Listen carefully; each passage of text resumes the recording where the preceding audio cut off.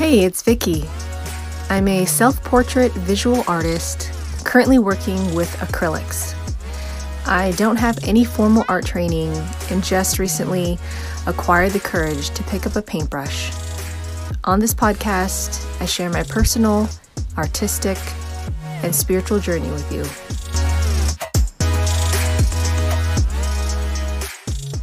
So for the second painting, I chose some new challenges for myself. I wanted to bring in another part of the body because I love faces and I'll probably always include a face. This whole thing around anatomy, I kind of have a history with it because I've shied away with taking anatomy courses. Right? I've heard other artists and teachers say, the only way you can improve is yes, practice, but understanding the skeletal, muscle, and all that stuff underneath is what's really going to help you make something or create something that looks realistic, right? And because I love photorealistic drawings, in my mind, I blew that so much out of proportion that I just couldn't get myself to study it.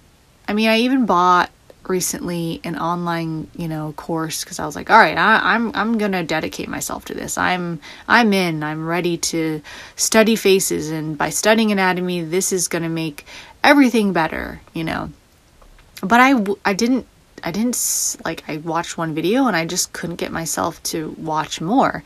And I think a part of me was wanting to learn it on my own. Was wanting the lesson of just practice, just start drawing. Instead of trying to skip steps or become a master after this course, because it's kind of the energy around that sometimes for me. It's like I want that shortcut but I'm missing all of the yumminess in between.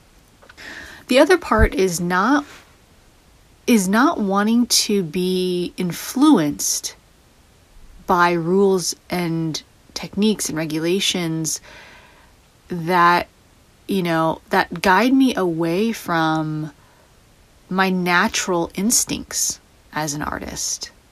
And, there's something to be said about that too. Like it's like protecting your natural abilities and trusting that, because that in itself is super unique. So sometimes, you can study something and basically train your natural instinct out of you. And it almost becomes a loss. You lost the way you naturally do something because you're convinced that it's not the right way, or that you're supposed to learn the right way of how to do this, and therefore that makes it better. But, when you step back, you're like, but what I'm really after is to express my uniqueness, is to do something different, is to show who I am, right? Not to just repeat something, repeat a style, or to express somebody else's expression. So that's kind of the stuff that comes up for me when I talk about anatomy. So anyways, bringing in hands was perfect because it was, an introduction to another body part, but it wasn't like a full body, and it seemed just the right amount of challenge for me. And then, as I mentioned before, I wanted to start with lighter skin tone and then really focus on building some of that depth in the color phase this time. And then the image that finally came to me was working with tears and wanting to see how to paint water and create that effect. And so that was just an added bonus. This second portrait was actually really difficult for me. It took me even though I had my intentions, I had the inspiration, the image. I did not start. I could not sit down to paint. I would almost every day, I wanted to start understanding my work ethic and try some routines and play with routines to see what felt good, like what hours of the day do I want to sit down and paint? How long do I want to sit down and paint? What's the balance of, going in and out of the flow, or staying in flow, I guess, but going in and out of playtime, me time, self-love into this focused state of flow, right? And I just kept making excuses. So I looked into that, and it was a fear that kept coming up around not being able to do, I guess, perform or create the results that I did the first time. Like it was like, oh, it was just beginner's luck. I really don't have natural talent. Like, I just copied this. The worst case scenario was that I would completely fail this time around, and it would just be so hideous that I'd have no choice but to throw my hands in the air, completely throw away art as a consideration altogether, and I'd have to find something else. And that's like actually probably my deepest fear, of not finding my calling, right? The thing that's going to light me up and that's going to keep my interest for all the days to come. That's what I've been wanting so badly. And so the thought of that just terrifies me, right? Brings up all those emotions again. But of course, that's getting ahead of myself, overreacting, all those things. So I found myself really having to address those fears, and I had to keep reminding myself of why I am painting in the first place. And it's not for perfect results.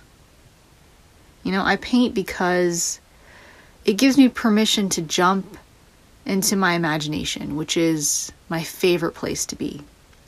Painting challenges me to really work through my fears and limiting beliefs. I mean, so much has come up already around starting, around even reconnecting with my inner artist and reclaiming that part of me.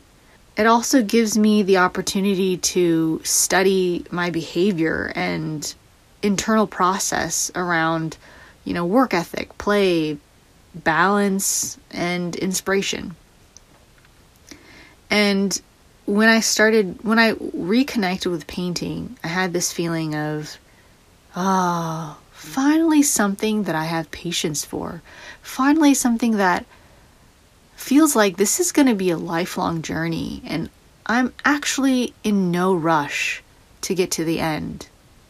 I'm in no rush to master this. I'm out to master this in some capacity and sense, but I'm going to enjoy the journey this time. So, as long as I remember this deeper meaning of why I paint, it's going to serve me well, and it's going to create a life of abundance. And so that's really what came up with this second painting. And it still comes up, but it's not as intense. I was able to move through a lot of those things, but on an energetic level, there was still work to be done, because I was able to move forward and get myself to sit down and paint with, pure will and conscious awareness.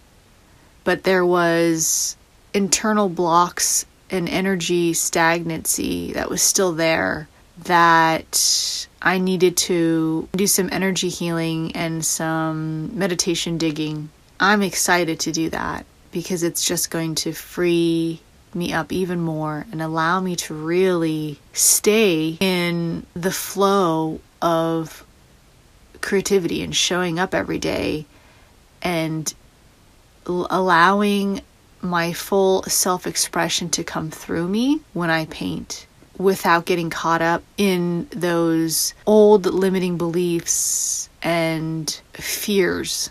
So I'm just going to leave you with this profound wisdom that came from Michal Shimoni. I hope I'm pronouncing that correctly. On her plant medicine journey. And the wisdom is, it doesn't matter what you paint.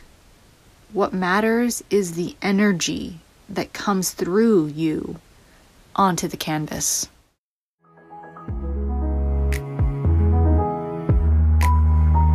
Thank you for spending this time with me.